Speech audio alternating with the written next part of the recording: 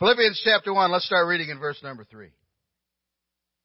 I thank my God upon every remembrance of you, always in every prayer of mine making request for you all with joy, for your fellowship in the gospel from the first day until now, being confident of this very thing, that he who has begun a good work in you will complete it until the day of Jesus Christ. Just as it is right for me to think this of you all, because I have you in my heart, inasmuch as both in my chains and in the defense and confirmation of the gospel, you all are partakers with me of grace. For God is my witness, how greatly I long for you all with the affection of Jesus Christ.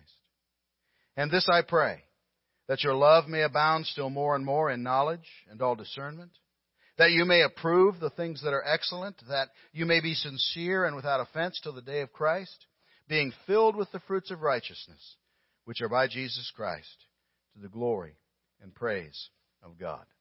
Father God, we're thankful for your word. We're thankful, Lord, for this wonderful example from the Apostle Paul as he's praising and praying here and giving us such an example to follow. I pray you just speak to us now.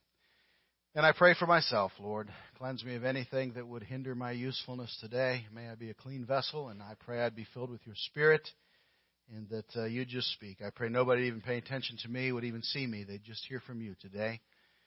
And I pray I'd say what I should and nothing else. So guide us, direct us, help us to hear. I pray this message speaks to hearts just as you would have it to. In Jesus' name, amen. Joy. Philippians is about joy. We talked about that the last time when we introduced the book of Philippians, our joy in Christ. Matter of fact, we learned that it is not only a key word in the letter, but probably the key word in the letter. It's one of the most prominent words. It's at least 15 times mentioned. Some form of the word joy or rejoice or rejoicing is seen in the 4 chapters of Philippians. And so here we are in chapter 1, just in the first few verses, and already we come upon the topic. The first occurrence of the word joy is right there in verse number 4. Always, in every prayer of mine, making request for you all with joy. Paul describes here that joy is a result of his praising God for the Philippians and of his praying for them. And so right off the bat, I think we have a principle. And that principle is this. We experience joy in Christ when we praise him and when we pray. Now, Paul's prayer here is an example. I mentioned that a moment ago in my prayer. It's an example of how we ought to pray. It's also a bit of a rebuke, isn't it, to how many of us oftentimes do pray. We usually pray for the physical concerns in our lives. We usually pray for our health or our wealth or our relationships or our pain or our troubles, physical troubles. And sometimes that's actually all we pray for. Sometimes we're like that crazy Bob in that ridiculous comedy, What About Bob? Remember that? Give me, give me, give me, give me, I need, I need, I need, I need. Sometimes that's the only way we can pray. During our Wednesday evening prayer meetings, which, by the way, I encourage everyone to come to our Wednesday evening prayer meetings. I guarantee you'll be blessed if you do. A couple of weeks ago, I came to prayer meeting, and I can tell you that I was in a real funk. I did not want to be here or anywhere else, for that particular matter. Brother Dan was sharing that particular night, and his message was a great blessing to me, and God used it in my life. And then the prayer time came about, and it was just wonderful. I left this place absolutely on shouting ground. That's what happens when you come to prayer meeting. And so I encourage you to do it. But I digress. During those times when we do have prayer meetings, oftentimes we try to say, let's not have any physical requests tonight. Let's just try and pray spiritual requests. I've even gone so far sometimes as to say, we're starting out, here's the rule. You're not allowed to pray for your health. You're not allowed to pray for jobs. You're not allowed to pray for hangnails, anything like that. And you know what we get as a result? Almost always? Crickets. People are silent. Why do we struggle so much with this? We really have trouble praying for spiritual things. But Paul here gives us a wonderful example. He prayed first for spiritual things because he knew they were more important. Now, Paul did sometimes pray for physical needs. I mean, he had a thorn in the flesh, which he said he prayed and asked God for 3 different times. He did pray for spiritual things, but he always kept them secondary to the spiritual in his mind, and that's the opposite of the way most of us are. So let's look here a little bit at Paul praising and Paul praying. And I think we'll see how he found joy in those things. First of all, Paul praising is seen in verses 3 through 7. Paul praising God. He said in verse number 3, I thank God for you. I thank. All our prayers ought to include thanksgiving. We could just park right on that for a while. When we get to chapter 4, we're going to see the Apostle Paul exhorting the Philippians. Chapter 4, verse number 6, be anxious for nothing, but in everything, by prayer and supplication with thanksgiving, let your requests be made known to God. Paul started with thanksgiving. I thank my God for you. Specifically thanking God for his Christian brothers and his Christian sisters in Philippi. Now, I think we mentioned a little bit last week about the timelines of this. It has been about 10 years since the Apostle Paul had seen them. And yet here he is still thanking God for these believers. And I find that interesting. I sometimes get discouraged in my own walk with the Lord because I don't necessarily see what I think is God doing things now. You ever get like that? It just seems like nothing's happening now. But you know, I think if we would look back at what God has been doing for the last 10 years, then I think we'd be leaping around and prancing for joy. And maybe that's one of the secrets to Paul's continuous joy, is that he was able to look back, and he was able to look back through the works of God in people's lives for years in the past and rejoice in them. He gave thanks for these people that he had not even seen in 10 years. Thanksgiving is a sign of maturity in our Christian lives, isn't it? Children ask constantly for things. It's not until they grow older that they start behaving in a thankful way. It's a sign of maturity. One of my favorite songs is The Cat's in the Cradle by Harry Chapin. And I love the classic line from the teenage son who, when his dad wants to spend some time with him, the teenage son says, what I'd really like, Dad, is to borrow the car keys. See you later. Can I have them, please? And that's the way we are. Just give me, asking for things from God rather than being thankful.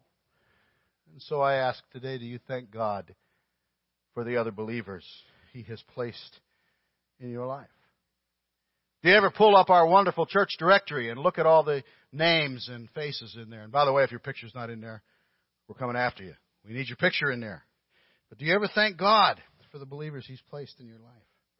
Do you spend time turning over those names and faces that He has brought into your life over the past 10 years and say, thank God for that person, all they've meant to you, all they've been for you? And it's not just this church.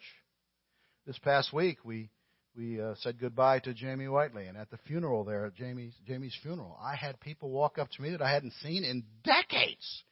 It's sad to me that I can say decades about my life, but I can't.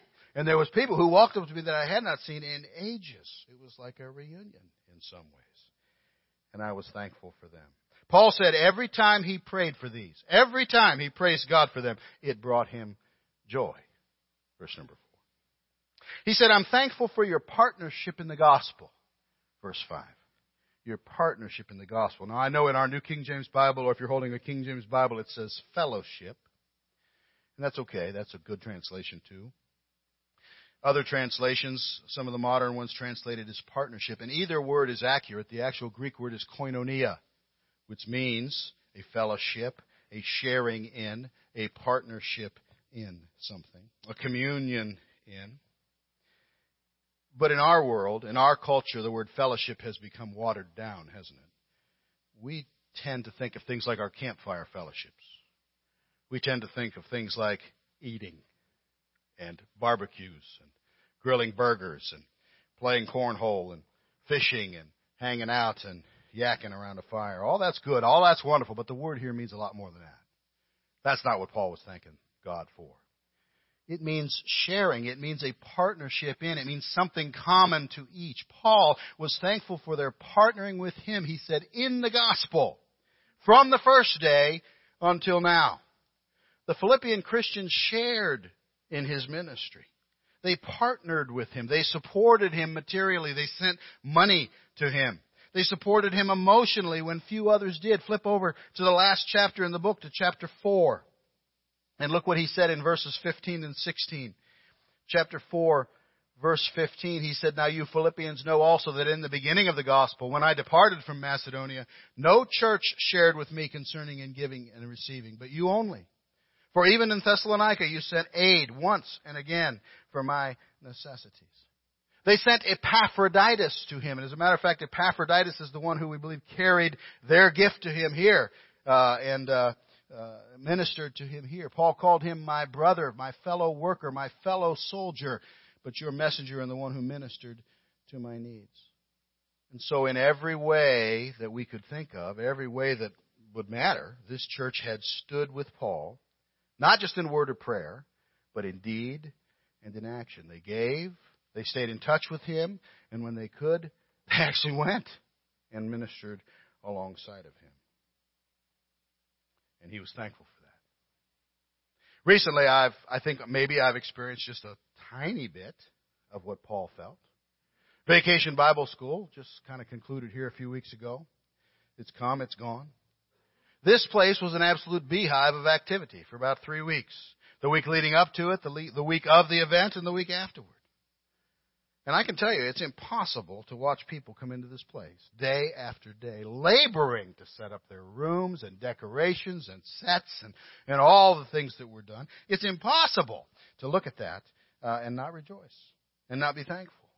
These people are working together, they're laboring together, they're partnering together for the advancement of the gospel.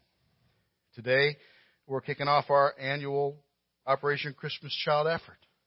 It's a huge effort. Huge. And it has a very simple and common goal, getting the gospel to children and to families everywhere. It's not about Christmas. It's about the gospel. It's not about physical boxes of toys. It's about the gospel. It's about winning the souls of men and women and boys and girls all over the world. So many working so hard for a common goal, partnering together in the gospel. And so, last year over 1,000 boxes went out into the world filled with the gospel of hope. Paul said, "I'm thankful for your partnership." Paul said, "I'm thankful for what God is doing in you." Look at verse number 6. Look at verse number 6. This, by the way, is one of the most important verses in the New Testament. Verse number 6. Matter of fact, let's read it together. Read verse 6 with me. "Being confident of this very thing, that he who has begun a good work in you will complete it until the day of Jesus Christ." You ought to have that verse underlined in your Bible, brothers and sisters. If you don't, I encourage you to do it right now. There's a pen in front of you in the seat somewhere. You ought to underline that. That is one of the best verses in the Bible about eternal security. That is one of the best verses in the Bible about the doctrine of the perseverance of the saints. The truth that once you are saved, you are forever saved and can never be lost. It is a glorious, towering, wonderful, encouraging verse. Think about it again. Being confident of this very thing, that he who has begun a good work in you will complete it until the day of Jesus Christ. Paul said, God started a work in you. Our salvation is not in any way our own doing. It's rather entirely a work of God. God started it. Jesus paid it all. All to him I owe. Sin had left a crimson stain. He washed it white as snow. The Bible says, by grace you have been saved through faith, and that not of yourselves. It's the gift of God, not of works, lest anyone should boast. He started it. And Paul wrote, he will finish it. He will complete it.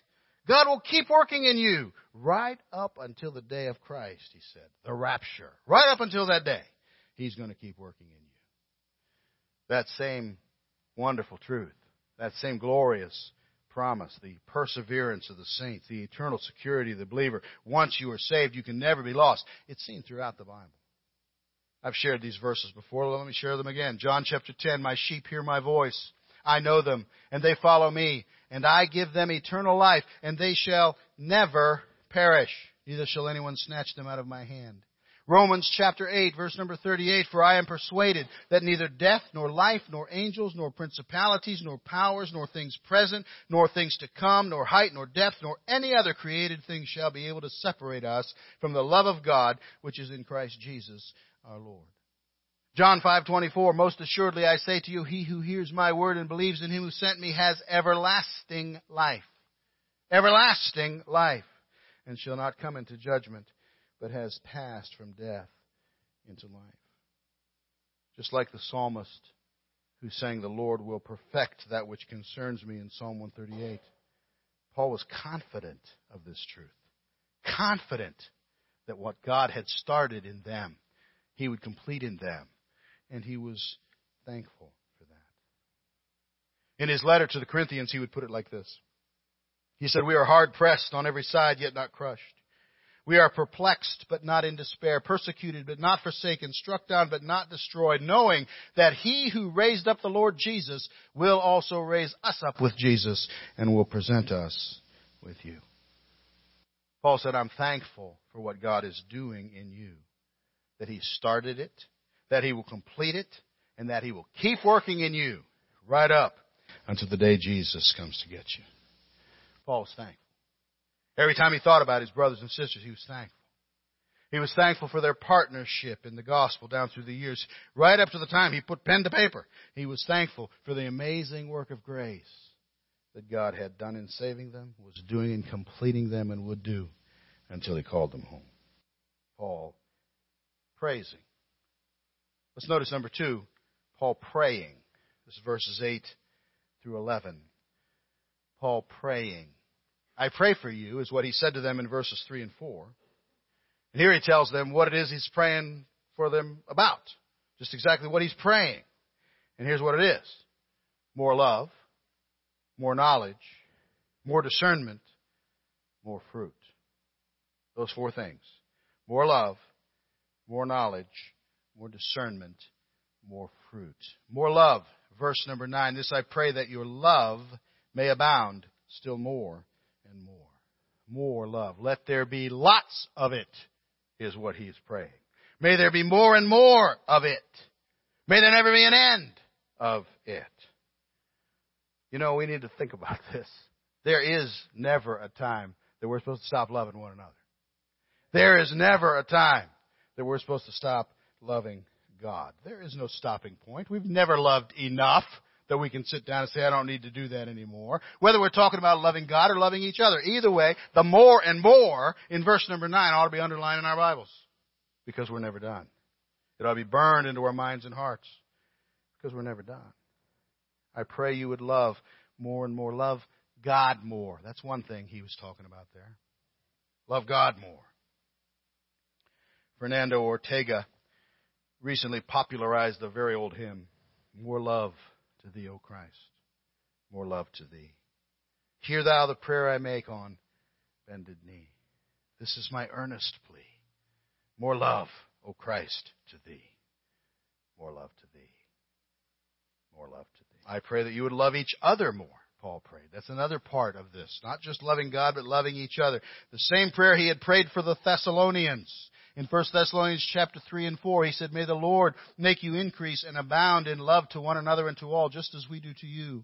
He said, "Concerning brotherly love, you have no need that I should write to you, for you yourselves are taught by God to love one another. And indeed you do so toward all the brethren who are in all Macedonia. But we urge you, brethren, that you increase more and more.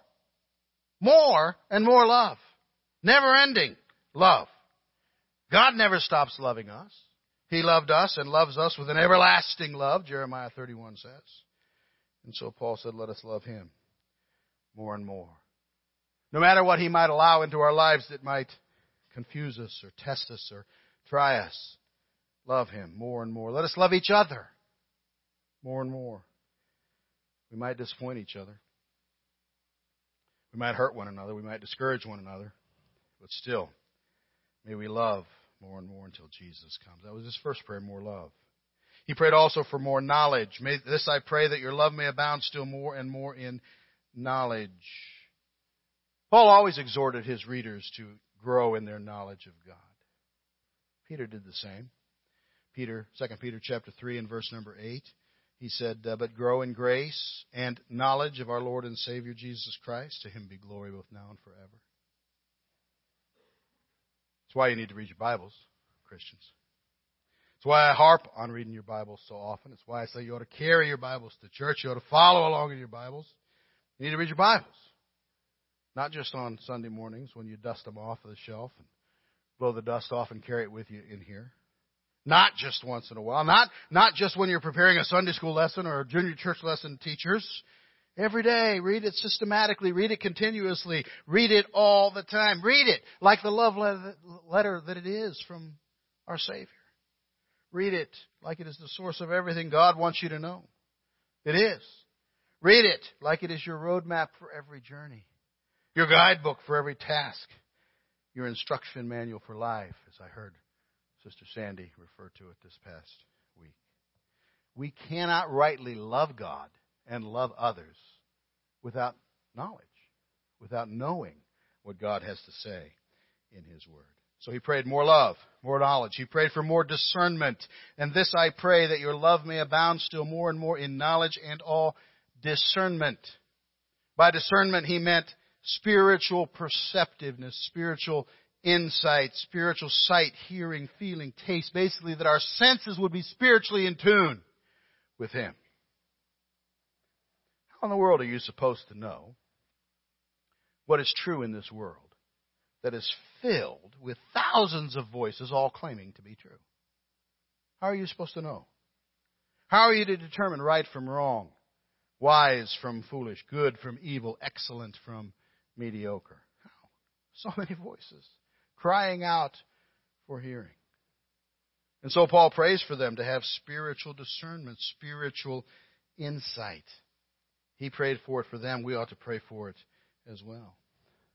Solomon prayed for that in his very famous prayer. He said, therefore give to your servant an understanding heart to judge your people, that I may discern between good and evil.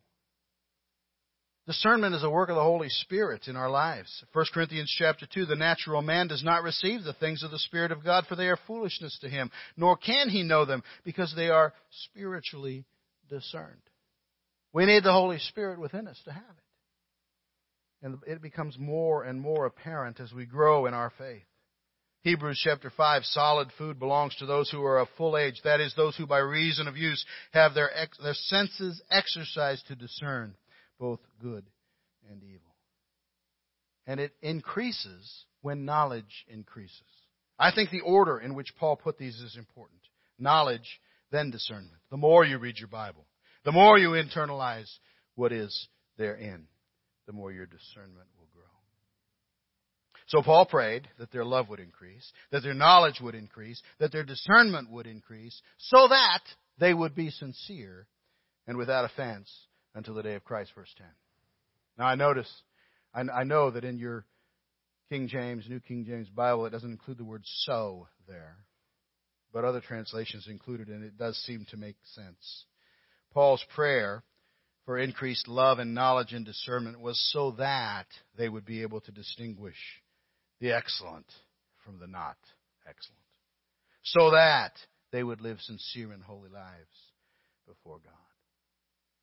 So that you may be sincere, so that you might have a right relationship, a non-hypocritical relationship with God, so that you may be without offense, having a right relationship, helpful rather than harmful with other believers. Paul's desire for the Philippians was the same desire we ought to have for ourselves. To be morally pure before God and to live in such a way to never cause others to stumble. More love, more knowledge, more discernment. Finally, his fourth prayer, more fruit. Verse number 11, being filled with the fruits of righteousness which are by Jesus Christ to the glory and praise of God. He prayed for their fruitfulness. He prayed that the fruit of righteousness would be seen in them. He may have been thinking about the fruit of the Spirit that's talked about in Galatians chapter 5. It's possible. I'm not so sure that's what he was talking about here. I think perhaps more likely he was talking about the fruit, the external fruit of good works, kind deeds, things that would bring glory and praise to God. More love, more knowledge, more discernment, more fruit. I thank my God upon every remembrance of you, always in every prayer of mine making request for you all with joy. Paul praised God for them. Paul prayed for them. And he got joy out of doing so. He praised God for his brothers and sisters in Christ, for their partnership with him in the gospel, for what God had done and was doing in their lives. He prayed for their love and knowledge and discernment to abound, to grow, to increase more and more, so that they would live right before God and live right before others. As I pondered these things this past week, I came to a conclusion in my life. It dawned on me that the times in my life when I have been least joyful were the times when I was most neglecting these very things. When I neglected to be thankful for those God has brought into my life. When I've only thought on their weaknesses rather than their partnership. When I've allowed Satan to blind me to the blessings of others in my life. When I've focused on their failings rather than their fellowship. Those attitudes have been joyless in my life. When I have allowed my vision to become short. When I have become so overwhelmed by the troubles of life in the here and now that I've forgotten what God started in me when He saved me. And that He will continue it until He calls me home. When I get all thumbsucky with the temporal and forget the eternal, let the devil pull my eyes away from it. That's joyless. It's joyless. When I have neglected the Word, not doing my part to try to increase my knowledge and discernment, there is no joy in such neglect. What about you? How's your joy? I think we asked that last week too. We'll probably ask it most weeks in this study in Philippians. How's your joy? You see, if it's not what it ought to be, I think we ought to do as Paul did. Get on your knees before God and just start praising Him for your brothers and sisters in Christ. Just start praising Him for your partners in the gospel. And start praying for them. More love for them. More knowledge and discernment for them. You ought to pray those same things for yourself. But that's not what Paul did here. He prayed for them. And I think that's what we ought to do too. I'm willing to bet that if we'll spend some time doing that, we'll find our joy. Father God, we're so thankful for your word. I pray you'd speak to our hearts as we think about these things. And I pray, Father, if there's anybody here today for whom this is particularly applicable in any way, I pray they'd respond. Lord, I pray that you'd give us right now a heart that is open to what you're trying to do. And help us, Father. I pray if there are those here today who don't know you as Savior, that they'll think about the fact that God wants to start a good work in them. God wants to save their soul. And so I pray they'd take that step of salvation today, of trusting in Christ. And if there are believers here today who are struggling in this matter of joy, maybe they're going through some of these things we've talked about. Help them today, I pray, to respond in a way that restores their joy. So help us, we pray, in Jesus' name.